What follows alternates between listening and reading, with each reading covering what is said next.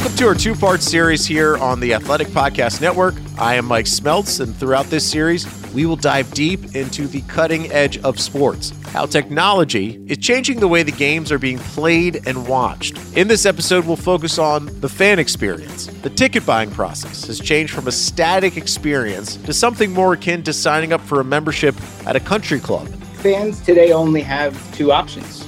They can buy season tickets, or they can brave the wild, wild west, which is trying to navigate resold tickets from brokers and scalpers. And I think what we provide is a very unique alternative. For fans at home, leagues are increasingly investing in alternative broadcasts to tailor presentations for all types of fans. The tech element is huge. You don't need satellite trucks outside of Peyton Manning's house or outside of Eli Manning's house. It comes off like a television product or like a traditional linear product. And the quaint process of buying some baseball cards has gone virtual with the incredible innovations of NFTs. Boy, an easy way to explain NFTs. It's like, hey, show me a picture of the Loch Ness Monster. On this episode, you'll hear from each of those experts on how the fan experience is changing and will continue to change in the future. First up is Chris Giles, CEO of Fan Rally, a unique company that is changing the concept of season tickets. Prior to starting Fan Rally, I ran sports teams. I spent a number of years as the COO of the Oakland A's, and before that, spent some time at the front office at the 49ers. And during my time at teams, one thing became abundantly clear. Every team today is facing the same challenge, which is that young people don't have any interest in owning season tickets. That is a potentially huge issue for teams. Giles says about 80% of teams' revenue from tickets comes from season tickets. So if younger generations have no interest in season tickets, teams are facing down a hard future. For as much time and energy as I spent selling them in my career, owning season tickets suck. Your schedule never lines up with the games. Nobody's life operates in these fixed group sizes. You're all going out of your way. You got 4 seats, but you only have 2 of them that can fill. You're making last minute phone calls. You have to pay ridiculous fees. And what you really get for being a season ticket holder at the end of the day is a bundle of tickets that are readily available on the secondary market and are really nothing special. After Giles' time with the 49ers and the A's, he created Fan Rally with his partners to address the same issues that he saw from the inside. Fan Rally offers fans memberships to go to games instead of season tickets. Essentially, a fan pays a monthly fee that gives them the ability to go to games in a certain area of the stadium whenever they want. We have a partnership with the Brewers. And let's use an example. Jamie and Jeff are subscribers to the Brewers Ballpark Pass Plus program, and they each pay $99 a month, and they can reserve seats to any game that they want to attend. They can book seats in a group with other members, so other couple friends that they have can get memberships. They can all book seats together, but you can also book seats with non-member guests. So this opens up a ton of flexibility. Each member can hold 2 games at a time, and reserve games as far out as they want. So instead of buying an 81-game package for all of the Brewers' home games, Fan Rally's membership program offers fans flexibility. Members can pick which games they want to go to. There's an ability to bundle seats together if a member wants to go with a large group of people for a certain game. Most of all for fans, these memberships are less of an overall cash commitment than buying that full season ticket package. For the teams, Fan Rally gives organizations a direct connection to their fans, a connection that is really hard to get in the era of secondary ticket markets. I mean, it's a fundamentally new business model. So I think overwhelmingly, the number one reason why teams are building programs on our reservations is it's about building direct relationships with the future customer. So if you think about the way that a team's business works today, 80% of the revenues today are going to traditional season ticket packages. The lion's share are sold to people, in the 50 to 70 age range. Now, a lot of times in order to get the best seats, you have to buy the full season. Everybody has a different approach. Some go out and find 4 to 5 others to share it with. But basically what happens is all of the supply on the secondary market comes from those people buying really more than they would like to and then reselling it. And so the modern consumer today is really just circumventing a relationship with the team. They see no value in this rigid book of tickets that they can buy on the secondary market on a one-off basis with very little advance notice.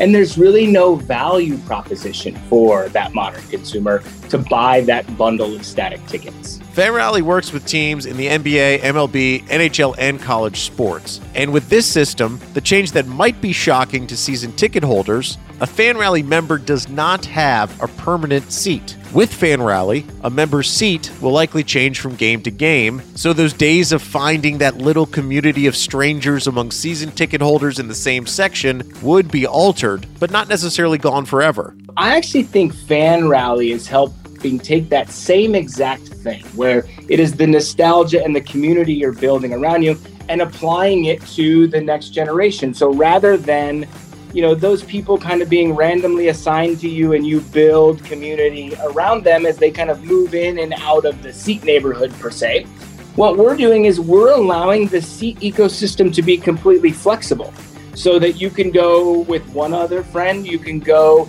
with your entire neighborhood. And so we're really allowing those kind of highly connected moments that sports empowers to really kind of exist in our modern ecosystem today and allow us to apply those experiences to people, we care about, and we've built relationships that aren't necessarily limited to that community of folks in the ballpark. For a majority of fans, though, the way they consume their favorite sports or teams is through watching the games at home. And just as traditional TV has been overtaken by streamers, sports broadcasting is beginning to be breached by those same tech companies. This fall, Amazon will be the exclusive home for Thursday Night Football, the NFL's first ever all-digital package. I don't think Amazon is going to do something as overt as you can buy the football in midair during a play, although that would be really technologically really interesting. That is Richard Deitsch, media reporter for The Athletic, who has covered the behind-the-scenes drama and intrigue of the sports media business for years. But you will get, obviously, ads for Prime all over the place. Their interface will allow you to probably have a very easy ability to get out of the game and to shop. I am sure that they'll designate ads that they know would be attractive to football fans. So if you sort of use the traditional ads that advertise in football fans, beer, automobiles, movies, household products that are name products, those kind of things. So I don't think it's going to be super intrusive in terms of the commercialization of, being able to buy something like interrupting the game. I mean, I think they understand very well that the NFL consumer does not want something so dramatically different than what they're used to. And I think there's already obviously a little bit of cynicism and skepticism when it just comes to the overt selling of anything. It is a radical venture for Amazon to broadcast primetime NFL games, but the way that those games will look will feel very familiar to football fans. The one thing Amazon has made clear is that they're really interested in what traditional NFL viewers are used to when it comes to a quality broadcast. You saw them signal that with their acquisition of Al Michaels. I'm not even sure it's arguably at this point is the greatest play-by-play NFL broadcaster in history. They added Kirk Herbstreit, who, while doesn't have a ton of NFL experience, is again considered a quality professional broadcaster, and he, I think, as college football fans know, has called significant major college football games. Behind the scenes, they brought in Fred Gaudelli, who is a longtime executive producer of Sunday Night Football, a producer who's worked with not only Al Michaels, but John Madden, considered one of the best in history in terms of production. So what Amazon has done, they want to have NFL broadcasts at a network quality. Whether they do or not, the consumer will decide, but they've made the initial investment in terms of quality. And I also think you'll see that as they start to put their studio shows and shoulder programming together as well. Amazon's entry into the sports broadcasting arena comes as ESPN, once an upstart themselves, is working to innovate how fans watch the games by adding high-profile alternative broadcasts like the Manningcast that became an immediate success, offering football fans a totally different viewpoint on the game. Mannings are very unique in that both Peyton and Eli Manning are truly famous people. The show itself is very good. They have great chemistry. These are quarterback savants, so you've actually learned something from them. They've had very high-profile guests. So it's just an alternative broadcast that will be very, very hard to duplicate, because you can't duplicate brothers or sisters in a laboratory every day. As Deitch said, it is hard to replicate the chemistry of the Mannings, but the technology that it takes to pull off the Manningcast makes it possible to innovate in really exciting ways. I think if you're a smaller sport, I think the idea with alternative telecasts is just makes your sport that much more attractive. Take the WNBA, for example. That's a league that's willing to do experimentation. So if you have an alternative broadcast, let's say, where you're watching the game from the point of view of a player on the bench, and the WNBA gives you the access, or gives the broadcast the access to do that, whether it's just cameras on a chair, or let's say a bench player is wearing some kind of camera or microphone. I mean, that's cool. And that's the league now basically getting behind these alternative telecasts. So maybe the major sports in the country might not do that, but whether it's like an MLS or a WNBA or something that I would fall into niche sports, a lot of these places are working with their media partners to actively come up with more interesting ways to present the game. And so there's a buy-in when it comes from a lot of these leagues that I'm not sure would have been there 10 years ago.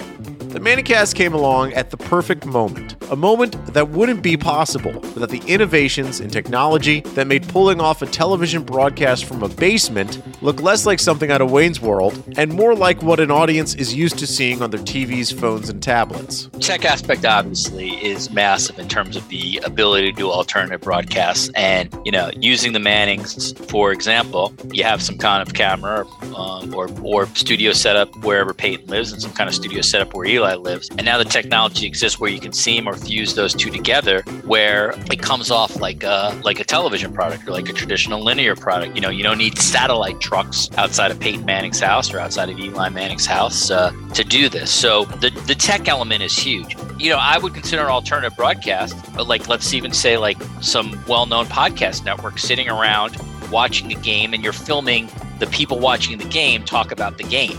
Obviously you can't rebroadcast the game because you don't have the rights to it, but that's all done because of tech. I mean, you can now do that because of things like Zoom or YouTube or whatever. So the tech element changed the equation when it comes to the thought process of alternative broadcasting. And in the past, there have been alternative broadcasts that we really don't think of as alternative broadcasts. It wasn't all that long ago that if you were a college basketball fan in March, you were left at the mercy of programmers deciding which games during the NCAA tournament you'd have on your local CBS channel. Now Deitch says March Madness, like current-day alternative broadcasts, are presented in ways to maximize choice for viewers. Having talked to CBS and Turner's executives more than I can count, one of the things that they push, and I think it's accurate, is the NCAA tournament, March Madness in today's form, really allows you to be the director and producer of your own show. You can choose to decide to flip between the 4 different games at once. You can go from True TV to CBS to TBS, or you can sit on one game and watch that game, or you can go online and watch it digitally, and then obviously have all the stats surrounding you on your laptop. Where again, the experience for that same consumer 15 years ago relied on a CBS producer to make a decision as to when to kick out of your game to go to another game that was in the last minute, so you might get a buzzer beater. You now have the access and the ability to watch every single NCAA men's and women's tournament game in full. And that's purely based on giving consumers more choice and more agency when it comes to what they watch. And this is what this is all about. I mean, the amount of money that people now have to spend for multiple streaming services is, quite frankly, anti-fan and absurd, just given the amount of money. So at a base minimum, if you are asking people to go into their pocket to pay for multiple streaming services, if you're one of those streaming services, you better do everything that you can to make that experience as good as possible for a consumer. The Manningcast, putting cameras on referees and players, stats-centric broadcasts, all of it comes down to one goal: giving customers, consumers, viewers control and choice. Ultimately, you want to be seen as a place that gives consumers choice, that makes the consumer feel that he or she is directing their own broadcast or producing their own broadcast. And by giving them more choices in terms of how to watch something, you provide that. And I would argue that that's good business because then it makes the consumer, I feel like, more connected to your product. And if the consumer is more connected to your product, the likelihood is the consumer will continue to purchase and pay for your product. Coming back after the break, we'll move from the at-home viewing experience to the world of memorabilia, where what people buy is moving more from the physical world to the digital one. Looking for an assist with your credit card, but can't get a hold of anyone? Luckily, with 24/7 US-based live customer service from Discover, everyone has the option to talk to a real person anytime, day or night.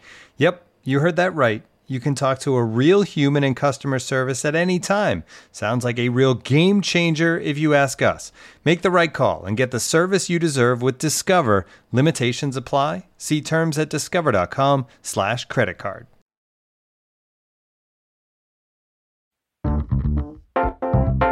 Okay, so this is the part of the episode where I should explain what an NFT is, a non-fungible token. But for someone not steeped in the digital world, it can be difficult. I think overall a limited public understanding of what NFTs are, because it is a complex subject. It's very technical. That is Bill Shea, a senior reporter at The Athletic covering the business of sports. And as a sports business reporter, Shea is bombarded with public relations emails about how Team X or Player Y has released their newest batch of NFTs. So it's kind of like being on the internet in the early 1980s, before the internet was even a word people knew. And Top Shot was one of the first to make it really easy. You didn't have to understand gas fees and wallets and stuff like that. You could basically just give them your money and you got the little digital collectible. For the purpose of this conversation, the NFTs we are focusing on are a form of digital memorabilia. Virtual rings, trading cards, video highlights, jerseys, hats, anything a fan would normally buy in person, they can get a digital version of that same item or piece of history. In terms for sports fans, seeing the digital, highlights or images, still images, it's basically data that lives on an encrypted server. It can't be replicated. There's one. So you own that, they're created by an artist or a sweatshop or whomever makes the thing, and then they are minted on a blockchain, which is just a highly technical way of a bunch of computer servers that are really hard or impossible to hack. You're basically buying a JPEG or a GIF that someone else created, but you or I can right click and copy that, make it our Twitter avatar, and no one would know. The dramatic impact of the pandemic forced businesses into a pressure cooker where they had to innovate to survive. For sports teams who took a massive financial hit with limited games and no fans, many of those organizations dove headfirst into building out alternative revenue streams like NFTs. Coming off of 2020, where sports was just completely mangled by the pandemic. We had a 60-game baseball season, major events all out of whack on the calendar, stuff like that. And many teams had to borrow big sums of money. It's something like an average of $100 million across baseball to pay the bills in 2020. So they amounted some debt. So everybody was looking around like, hey, what are some easy ways we can make money that don't require a bunch of COVID stuff, limitations and all that. And everybody saw what NBA Top Shot was doing, and they were like, whoa. Top Shot, from the company Dapper Labs, is one of the leading creators of sports-related NFTs. Shea says Top Shot exploded on the scene, creating a new memorabilia market almost by itself. The early sales were in the hundreds of millions. Now, that wasn't retail, there was the front-end retail sales of X number of millions, and then they have an online marketplace where basically it's like a trading card show. You go in, you have your collection, someone that's like, oh, I'd like to buy that one. They can make an offer for, the one-of-one of, LeBron dunking on somebody, and you agree to a price. And that's where the hundreds and hundreds of millions of dollars early on took place, with the NBA and the union getting a cut of each of those sales. Even though the sports-related NFT market is new, there's already been different generations of innovations. Today, the higher-priced items that are sold connect back to the non-digital space, the real world. One of the ways that teams and organizations give more utility to these things is tying them to real world physical items or experiences. Some of them have been attached to like, oh, it's our World Series ring. You can get a real one if you bid enough on this. If you bid, $100,000, you get an actual ring and a trip to the stadium and meet players, throw out a first pitch or something like that. Gronkowski did a thing last year where, you buy his NFTs, the high-end ones, you get tickets to a game and a meet and greet with him. So, there are some physical experiences attached, but, the number of zeros on the check gets longer and longer on these things to get to those exclusive experiences. Evangelists of NFTs declare that they are the future for collectibles, and others have absolutely no time and could care less what an NFT is. So, are NFTs the future? Shay says anyone that actually knows that answer should be really rich. If I knew absolutely, I would be bottling my answer and selling it to all of the biggest auction houses and sports collectible companies. But it has been really amazing to see the last 2 years, not just the collectibles, but the digital aspect take over as well. And I will say this, people often compare NFTs, and I've done it in my own research and analysis and writing, to the famous booms of the past and bubbles, like the Dutch tulip bulbs, in the 16th century that just exploded the economy. And Beanie Babies in the 1990s were, people got crazy for those. People still collect and pay handsome sums for Beanie Babies, but it is a very niche population of people. But if you look on eBay, there's ones that sell for thousands and thousands of dollars still. Maybe NFTs become this sort of unique club of people, because everybody, they're just everywhere now, and I don't know how you find much value in that. The market has not settled on these things. Each of these stories, membership seating, alternative broadcast, sports-related NFTs, all share a common ideal.